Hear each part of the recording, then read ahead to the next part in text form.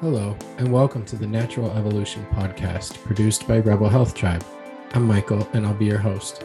Together, we will be hearing inspiring stories of healing and transformation, learning from some of the brightest minds in the world of functional medicine and holistic wellness, and exploring the world's best health-related products, services, tools, and resources.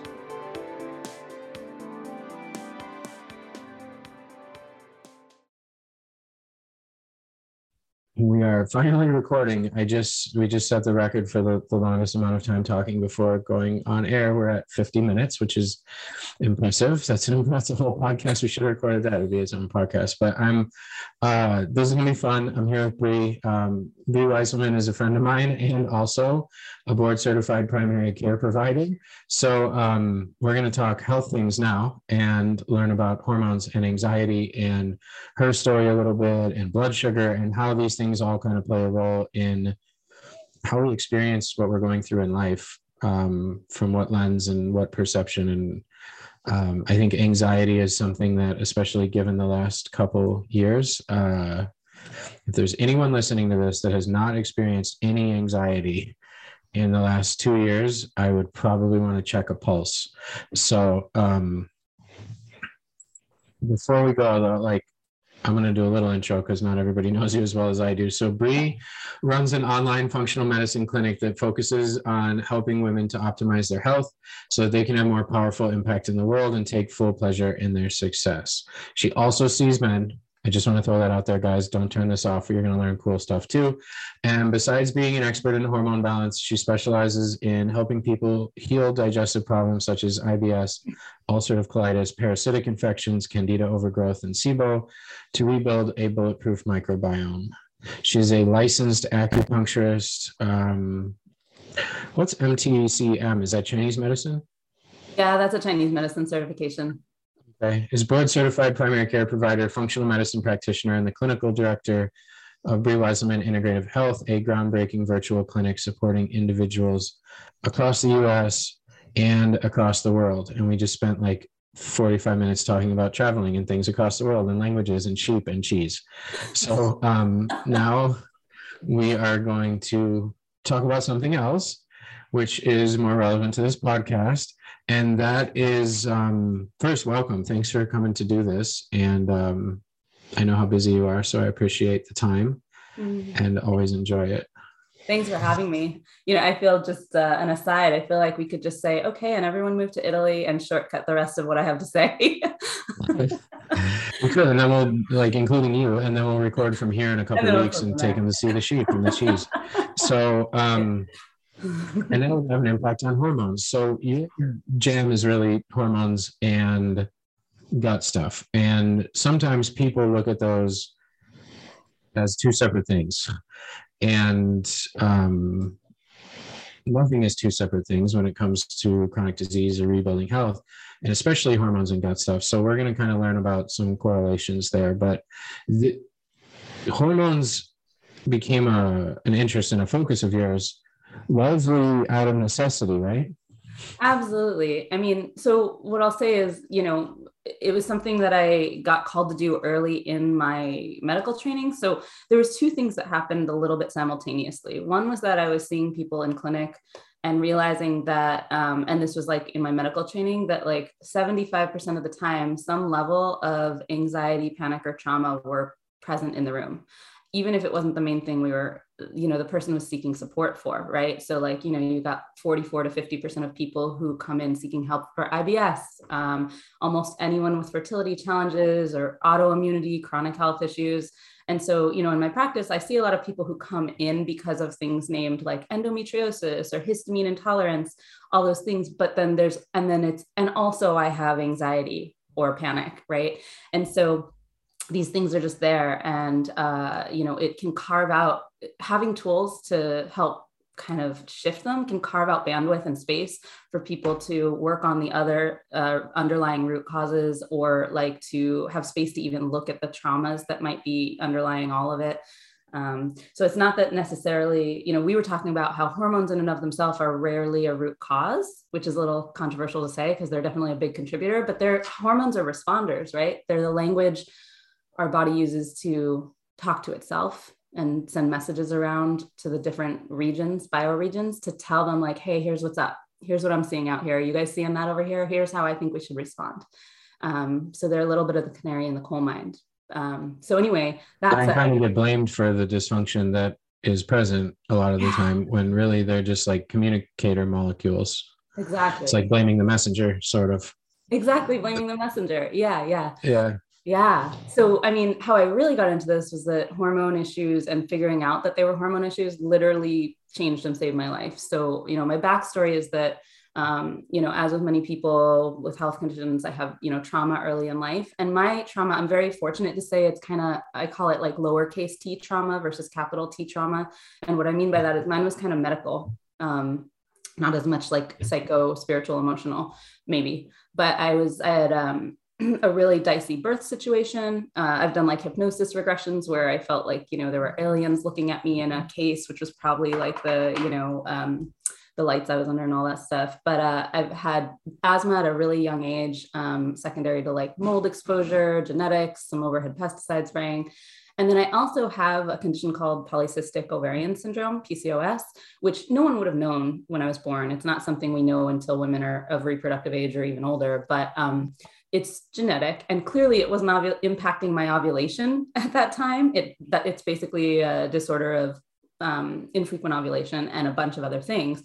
But the connection is that people with PCOS have more frequent mood and depression, anxiety, and a higher cortisol response to stressors than other people. So, I had great doctors. My asthma doctor gave me meditations to do, but it was like this barrage of medications, being rushed to the ER for not breathing, sitting out for sports and recess, medications through a nebulizer 3 times a day. It was very like isolating and felt like being different. And then the stimulants contained in the meds that were keeping me alive were basically speed, and they made me hyper vigilant and trained my body to this sympathetic dominance. So, that was great for doing well at school, and, you got to put that energy somewhere, but basically it's now what is being called high functioning anxiety, which is a funny term, but with some OCD components, right? So fast forward. Terms we create, and by we, I mean like Western, I don't know, medical conventional science, are increasingly hilarious to me as I start to learn like actual root causes of some of these things and like what's actually going on. Because like if for example, like, somebody's like child passes away tragically, and then their mother dies, and then they lose their job, and then like something happens, and then they will give that person like a label as like manic depressive disorder or some sort of disorder. And it's like, they're going through a lot of shit right now that's very, very, very hard. Right. They don't have a disorder. Like, and it's, anyways, let's pump this kid full of stimulants and then tell them that they're a hyperactive disorder and this disorder. And it's like, man, no, it's not a disorder. It's the body's absolutely perfect response to the situation. Yeah.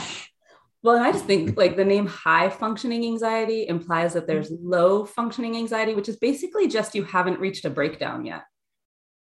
Right. Yeah, I think low functioning anxiety is like mental breakdown, like can't function. Like I've been there too. Yeah, for me, low functioning anxiety looks like rocking on the couch and doing nothing when I should be doing 27,000 things. I've been there. Totally. But that's also not a term. That's being like frozen. You're overstimulated. Like there's too much. Anyways, we could go on a side rant, but okay. So your experience as a child with like significant asthma, like serious asthma, sounds like pretty dangerous, life-threatening asthma, being rushed to hospitals, going to doctors, having treatments, not being able to play things and do things that the other kids were doing. Plus, they gave you speed. Yeah. And then. So you were a little anxious as a kid. Yeah. Yeah. And then what happened is like when I hit my teens and was supposed to get a period, it didn't come till I was 17. I didn't know about PCOS. No one knew about PCOS really. So when it did come, it was always crazy irregular, like 6-9 months in between cycles. And I would just get kind of crazy before and not know why until I would randomly get a period. And I started having anxiety, panic attacks. And then it turned into, during my like grad school, medical school years, this hellish insomnia for about, 6 to 8 years. So basically I sought help from a million people, and there were certain things that were pivots along the way. But I started seeing all of this reflected in my patients in clinic and was like, okay, I got to really nail this. Like, I'm being called to answer what's going on here. And there was no one who could really, at the time, put it together in this full way. So there were definitely some things that helped. And I will say the first and foremost one was, you mentioned the blood sugar piece. So I saw a naturopathic doctor around about the time that I was just totally losing it and like I wasn't going to be able to make it through, school. And she was like, hey, I had come from this I decided I was vegetarian when I was around age 8. And then that turned into veganism in my kind of like angsty activist teens and early 20s. And just because you liked like a moral vegan, like you liked animals. Yeah. Okay. It wasn't working out for my body. And frankly, I wasn't doing it necessarily in a way that was like as healthy as I could have been, because I didn't know much about nutrition. But what happened is that she said, okay, look, your blood sugar's all over the place. And so we need to get you some protein, and we need you to have a whole bunch more omegas and healthy fats. And just those things were huge, because blood sugar has this huge impact on, it basically low blood sugar will mimic anxiety. And what's happening is like our body attempts to bring our blood glucose levels up to normal, so we don't like die if we're hunting and gathering. It's kind of primal. And it does that by secreting adrenaline or epinephrine. And that triggers glucose to be produced in the liver or liberated in the liver. And that increased adrenaline triggers fight or flight response in the body. So that same biochemical process is also linked to like anxiety or getting in gear to avoid something that might, harm you. So when this happens like repeatedly over time, more habitual low blood sugar can also encourage higher cortisol production, or stress hormone, or stress response hormone. And so cortisol helps the tissues in your body be less responsive to insulin. And that helps increase glucose circulation in our blood. So high cortisol levels are also linked to anxiety in the long run. So is it a healthy situation that isn't bathed in stress? The main function of cortisol is to raise blood sugar. Like, it is secreted when you're low on blood sugar. So it makes sense that it would not only spike blood sugar, but it would blunt insulin receptors, because the insulin, if anybody's listening and doesn't know, insulin receptors grab blood sugar. So if you blunt those, it would be a double-sided thing that it's doing. It would raise the blood sugar by causing the release of some, and it would stop the utilization or the absorption of it. So then your blood sugar in blood levels would be up, and it's doing exactly what it's supposed to do. Exactly. But for like the majority of our existence on the planet, we were in scenarios where it was going to make or break the outcome of us living or dying if we could like keep functioning and keep going, like keep running or using the sugar. Yeah, using the sugar. Because we didn't have food and we didn't. Yeah. And today's world doesn't look like that, because we have, if it were you, we lots have of food, cheese shops and butcher at the fresh outdoor market. We can run down there any day of the week. So anyway, bottom line is that blood sugar swings are one of the, like, hands down, the biggest driver of fatigue, anxiety, and mood swings that I see in my work with thousands of people, and also just inflammatory anything. And so the first thing I do, even if someone is on like a super limited diet because they can only tolerate whatever, is to help people understand about balancing the ratios of high quality proteins, carbs and fats that they eat in their diet. And just that step alone, before you run any labs, before you give them supplements for something, any of this stuff that gets more tinkery, we can see like, radical turnarounds just by tweaking things a little bit. So that's the blood sugar. Cool. Yeah. I've seen blood sugar, like I didn't fully understand it. Mira, for her last flare, ended up she was on like low dose steroids for a long time, like 6 months probably, and that wreaks hell on blood sugar regulation, especially if she's not like world's most regulated blood sugar person to begin with, but steroids definitely affect that in a very serious way. And I would watch like real time throughout the day. I could almost tell I need to put food in her mouth right now. Just from like just an immediate shift into like a completely different person. Oh my gosh. And it's not your fault when that happens. Like, No. it's like rage that can't be.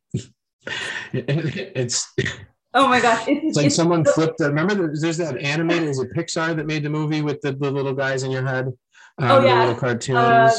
The Yeah, rage yes. one. The rage one Yeah, loves yeah, the yeah. low blood sugar. Like, Oh, it's so funny. He was just hangry. It's you're joking, yeah, but you're not. Like I literally tell people, if you don't know if you have a blood sugar issue, let's talk to your whoever you live with or yeah, partner if you have one. yeah. Because Are you literally, like terrifying when you're hungry? are you terrifying or like dysfunctional in some way? I mean, basically, it comes down to like when we eat, our energy shouldn't change. We shouldn't get more energy and collectedness and calm than we have, or we Or shouldn't need to go want to to go bed need to go to bed. after It's a like if meal? one of those things Yeah. are happening, there's a blood sugar issue, period. So you can run, blood glucose and insulin sensitivity testing. You can run your HbA1c and your fasting glucose and insulin, or your LDH or glycomark. There's all these other ways of assessing insulin tolerance, glucose level issues. But really, that is like the number one marker. So blood sugar is key. Yeah. We talked blood sugar, and then people with anxiety. And if you're listening to this from a different angle, like some people with, they know they have anxiety. They've either been to psychologists or psychiatrists. Maybe you're on medication. Maybe this has been a lifelong thing. And what I'm noticing now that I've kind of shifted a lot of my own focus and energy and study and involvement to what I would call kind of the other side of healing, versus this side being the functional medicine, nutrition, lifestyle, integrative health. The other side being the mental, emotional, spiritual trauma. A lot, just like not very many practitioners on the health side are super well versed on things over there in like the trauma and neuroscience world. And then what I'm learning now in working with a lot of people over there is that a concept like blood sugar impacting anxiety and mood and things like that, most of the people over there, both the professionals and what would be the equivalent of the patients or the clients, they don't know that either. Yeah. And so someone could be trying to like therapy away blood sugar related anxiety and blood sugar related mood swings, and even be called, somebody with severe blood sugar swings could easily be labeled bipolar. Oh yeah. Like easily. And so if you've been labeled that, or anxiety, or any of these high functioning, any of this stuff, this is important to hear. Yeah. Because simply working on blood sugar regulation could make a massive difference in your mood and your energy and your partner's well-being. Yeah, couldn't say it better. I've absolutely seen that hundreds of times. The other, so the hormone that I really focus on next, if I may, is the progesterone. And so there's a story about this one too.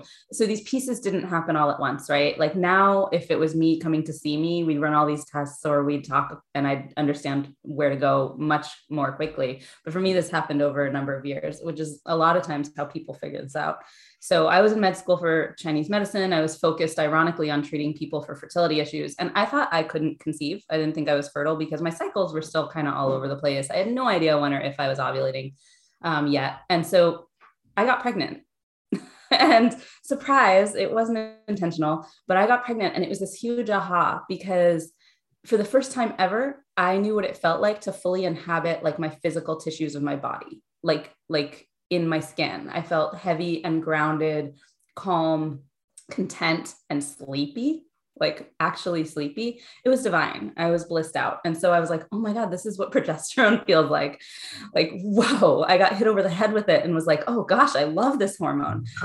Why is so? And I'm guessing you're not the only case in the world of a woman who is very deficient in progesterone. What causes that to happen? Yeah. So there's a lot of different reasons, but like the primary one in women of like reproductive age is anovulation. And so just not ovulating, right? Because if we don't ovulate, we're not popping the egg out of the follicle in the ovary. And then what happens is that the little scar where that egg pops out of is called the corpus luteum.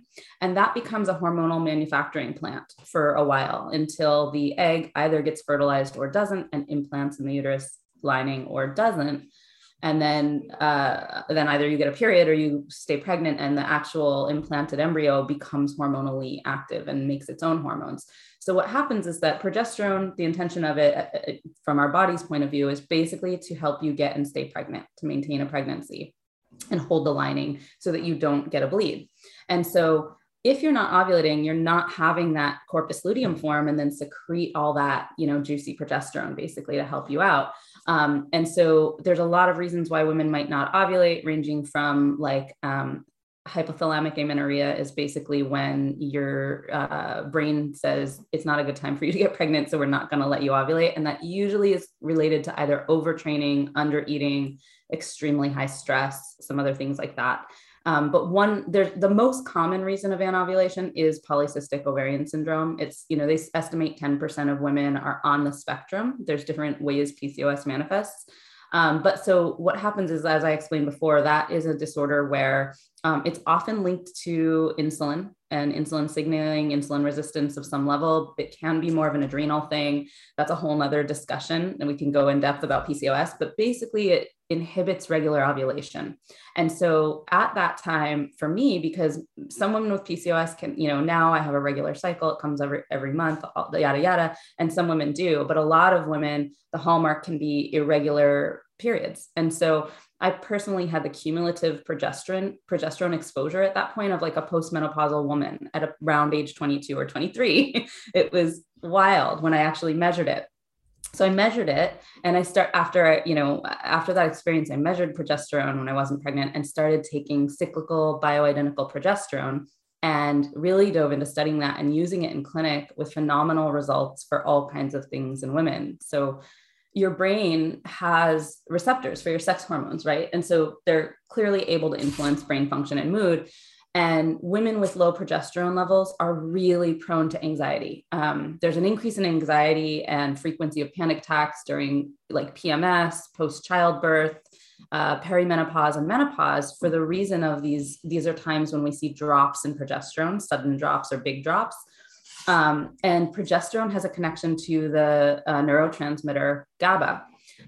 So progesterone, and basically its metabolite, allopregnenolone, it's one of the metabolites of progesterone, act as a natural antidepressant and enhance mood and alleviate anxiety. And it does this by activating the GABA A receptors, basically modulating the receptors so that they're more receptive to GABA, which is our feel-good, calming neurotransmitter. It's the only neurotransmitter we have that's technically inhibitory or calms activity in the brain. And so GABA basically promotes sleep and a sense of calm and well-being. Big fan. I love GABA. It's like if I had to pick one, right? Mm-hmm. So the more progesterone you have, the more GABA you'll produce and accept. And so that is then low progesterone is then you don't have the inhibitory GABA that calms everything down. So exactly. Yeah. If you combine the low progesterone with the blood sugar dysregulation, which is common, like those things together due to stress, and the same things that cause one tend to cause the other. Exactly. That's a whole lot of feeling anxious and ungrounded and imbalanced and erratic. It is, absolutely. I'd like to briefly interrupt this conversation to let everyone know that we've got a free downloadable Foundations of Wellness Starter Kit that's available for you right now over at www.rebelhealthtribe.com/foundations if you'd like a little help organizing and implementing all you're learning from this podcast. A gift from our team over at Rebel Health Tribe, producers of this show. And now, back to your episode.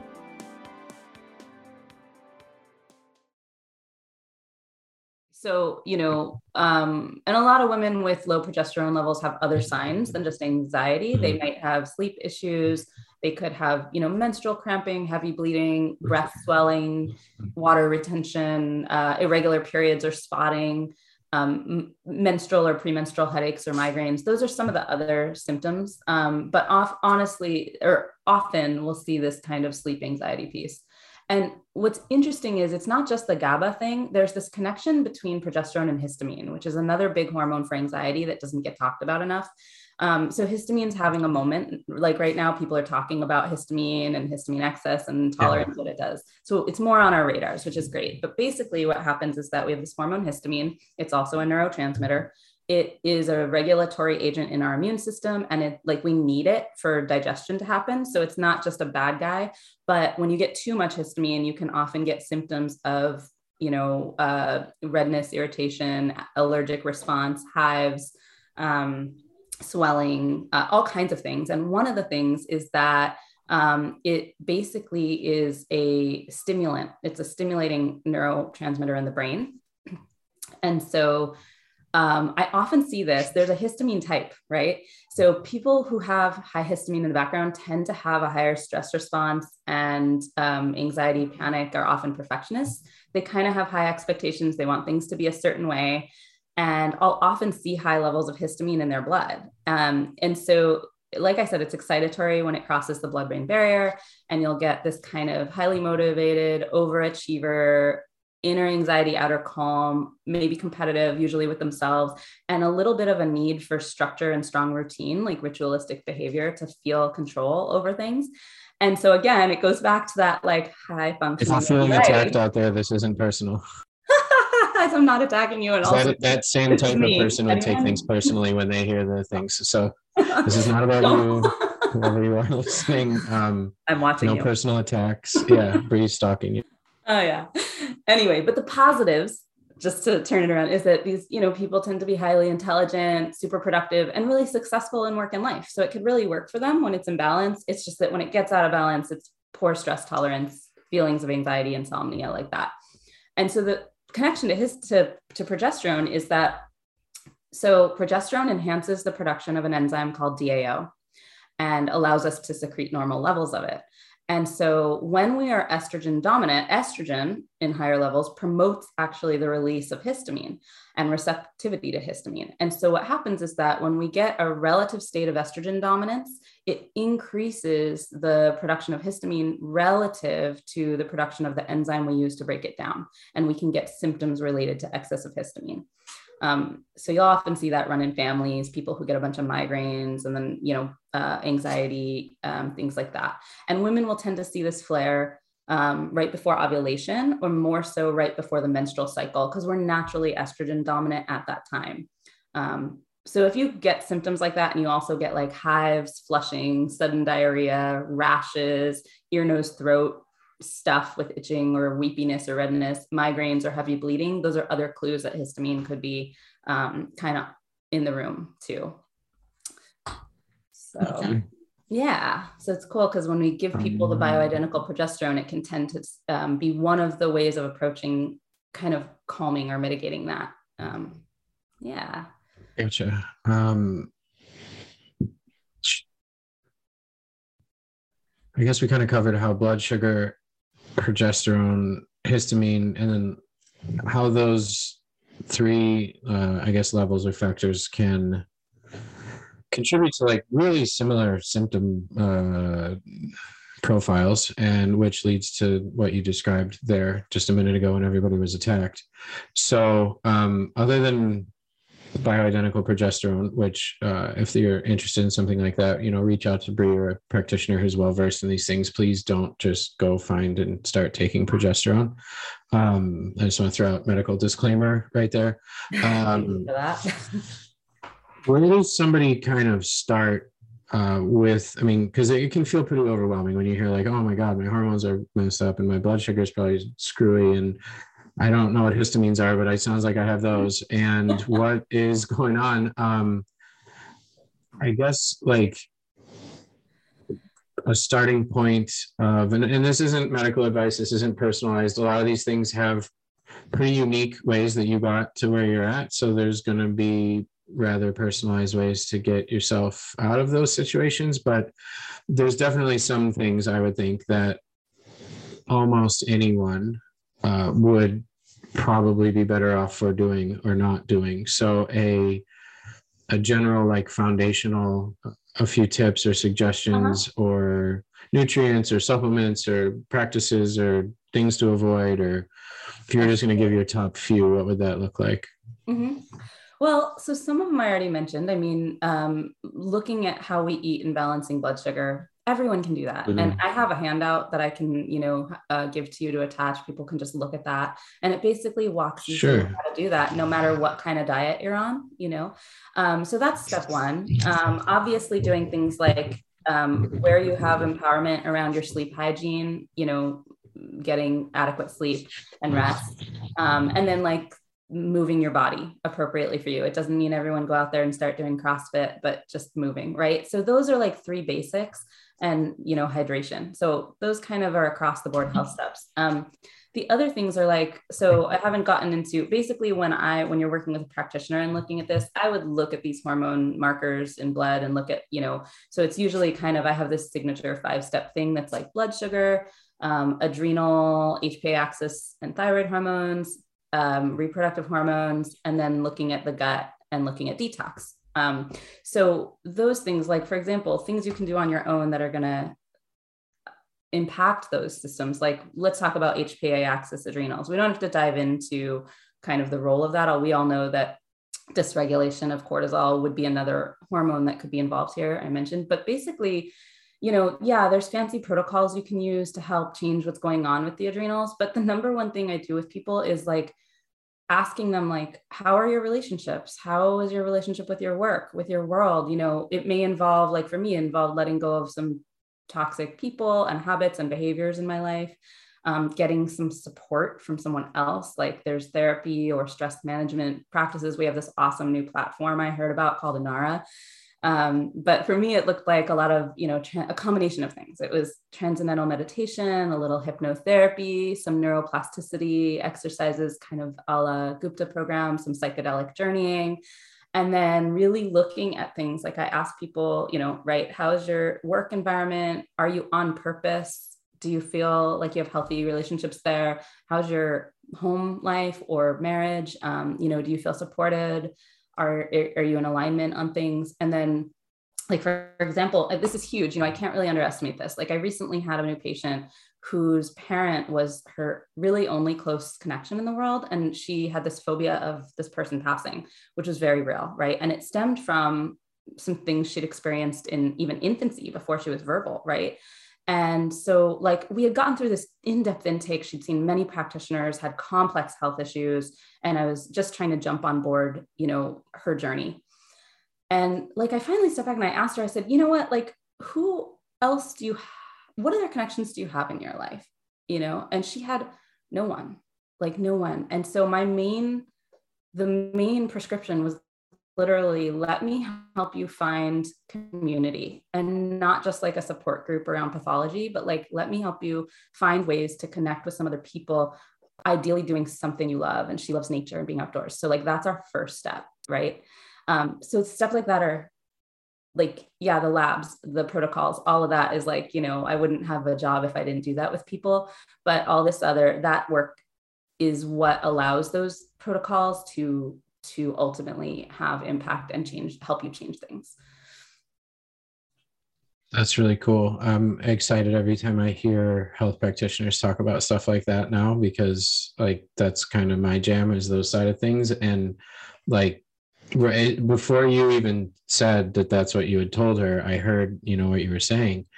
And I even like pieced it together. Like, I bet that individual had no other connection than that person. And then of course you're going to be scared of that. Of course, that's going to be terrifying to you, especially if it's been that way since you were young. You said it was a parent. So that was their one connection, like forever. And then you can piece together that was probably an individual that didn't have a lot of friends growing up and never really had social connections. And then the connection piece and like community aspect of health is grossly underrepresented in discussion when it comes to things even in functional medicine. Like, I just moved to Italy a month ago, and Italians right now, I don't know the exact numbers, but the life expectancy is about 8 or 9 years different between Italians and Americans right now, I think, or like it's up there. It's quite a few. And one thing I noticed when I got here is way more Italians smoke than Americans. Like, especially California where I've been, like nobody in the Bay smokes anymore unless you're like looking at the like outside of a bar or something like that.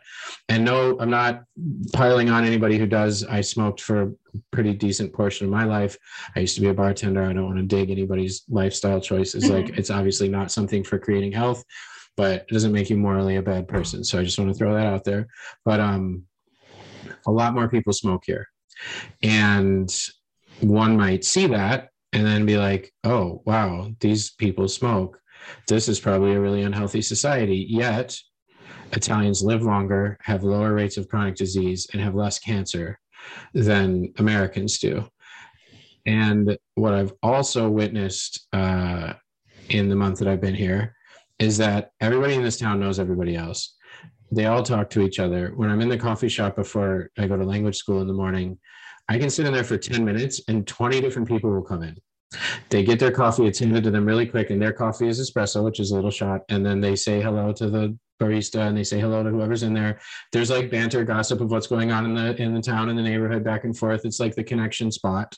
And this isn't the only one of these in the town. The coffee shop is the morning one, but that's a thing here that is valued above almost anything else. Because before we went on air, I was talking to you about how there was a sign on a door here that said like workers tired, restaurant closed. And I immediately jumped to being an American and it was like, what? This is absurd. Like if that happened in the US, they'd get like angry Yelp reviews and people being like, I needed my burrito at 2 p.m. Like, but they don't give a shit about that. Like it's my teacher was like, of course they're tired. Why would you work when you're tired? They're going to stay home with their family. And family is huge.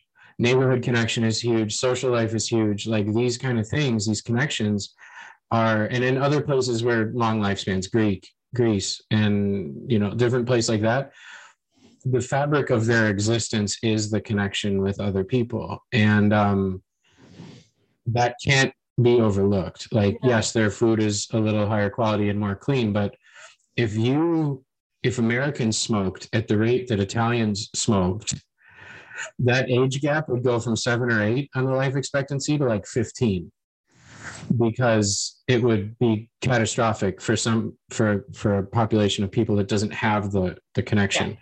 So that was like a really long-winded way to share like my experience, and just what I've seen in a month is like, it's such a staple in the life that like I told you before we went on air that they think I'm like, it's catastrophically terrible that I go to school all day now and I work all afternoon and night 5 days a week, and I don't have time to like go to the cafe or go to the osteria, which is like the restaurant, or the enoteca, which is the wine bar. And they don't see me at those places. So then they ask like, what are you doing? I say, I'm working. And they're like, all the time? I say, yeah. It's like sad. It's sad. Like they say you're going to get sick. Yeah. I mean, we are sick from isolation. So like, there's all these studies of the blue zones. There's all these studies of like, and we try to, in our like reductionist, primarily American science, narrow it down to like antioxidants or like what type of food we eat. And everyone's like, it's like, you're not seeing the forest for the trees. And it's like, it's not just Italian to center the family. No, it's like the rest of the world. Like it's human before this development of this modern society of. Yeah, if we didn't live with our people, our tribe, we would die. I mean, we were literally dependent on each other for survival, right? And so that is programmed into the fabric of our cells, our being, and that is that is the main driver of illness. Like look what happens when an infant is isolated and nobody comes to it. It literally freaks out. Like freaks out. Yeah. That doesn't change. No. Like you're just a giant baby. So like it doesn't change. Like that need is still there. And there's still a part of you in your physiology that freaks out when it's not present. Like it's still a survival thing. Like isolation means gone, dead, extinct, can't be here, won't survive. Absolutely. And that's been programmed, like over-programmed, like in our like Western modern society, like it's been overridden. I have to work all the time. I have to do this thing all the time. I have to live and if you live like now, people are having to move back in with family because things are going to shit. In quotes, like people are like, "Oh, this is so catastrophic." Like family units are getting back together to live together. I got news for you. Everywhere else in the world, they already do that. Yeah. Not everywhere, but everywhere that isn't part of the modern like advanced culture, and it's actually good for you. Yeah. So, like, but it's like a death sentence to us. Oh my God, families are going to be living together again. And it's like, oh yeah. So, yeah. I love that you brought that up, and I love that you focus on that. And the lab tests are cool. The hormones are cool. The supplements are cool. These things are cool. And I can rattle off some nutrients people can take too. And there's all of that. I mean, I'll give you the list so you can post it. But I mean, when we really get down to it, that's what gets people better. And I mean, I say that after working with people clinically for 22 years, which is a flash in the pan compared to some of the practitioners out there. But I guarantee you, if you talk to anyone who's worked with humans trying to help them feel better in some way long enough, if you're not seeing that, you're just not looking at it. Yeah. So that's a great, let's do a whole nother podcast on that. So I apologize for hijacking the last few minutes of your podcast a little bit, but it's just been such like a dramatic thing to see. Like it's in front of me everywhere I go all the time. And it's just been like a culture shock in a really positive way. Like, oh, wow, this is better. They rest when they're tired. They hang out with each other. They talk to each other. They connect. There's community here. Like, what is this strange thing I just landed in? Do you guys want to be friends with me? So that's why I'm so frantically trying to learn Italian so I can do that. So thank you.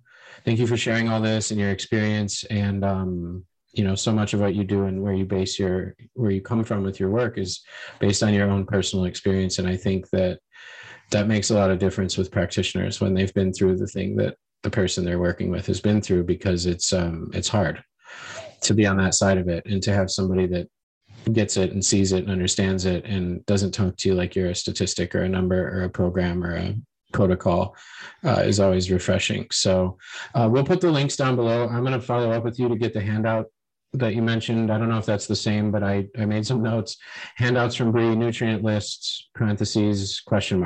So I will reach out and get those, and then we'll have links down below. BrieWieselman.com is your website, right? Mm-hmm. Yeah, and then we'll put the link down below with like a picture, so it'll be easy to find and click. So that'll all be below in the show notes.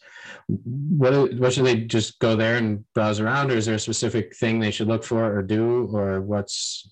They can go to the website and browse around. There's a contact us if you have questions or want to set up a free consult. I hang out on my Instagram account a lot. If you want to chat with me over there on that profile, I post hopefully content too. It's a good Instagram for people who do health Instagrams. Yeah. Oh, thank you. And I'd love to hear from people. I really enjoy connecting. And thank you so much for having me. This is a blast. Yeah, super fun. Thank you so much. And we'll connect soon, and we'll do the next podcast from the field with the sheep.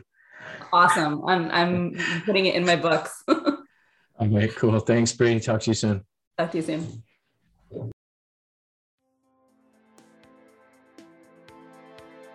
And that wraps up another episode of the Natural Evolution Podcast. Thanks for listening, and please check out the links in the show notes below to learn more about our guest and grab your free downloadable Foundations of Wellness Starter Kit, which will help you implement what you're learning here and make powerful shifts in your health and your life right away. Just go to www.rebelhealthtribe.com/foundations, and you can be started in only a few minutes. If you enjoy the show, please drop a rating, review, or subscribe to stay in the loop with future releases.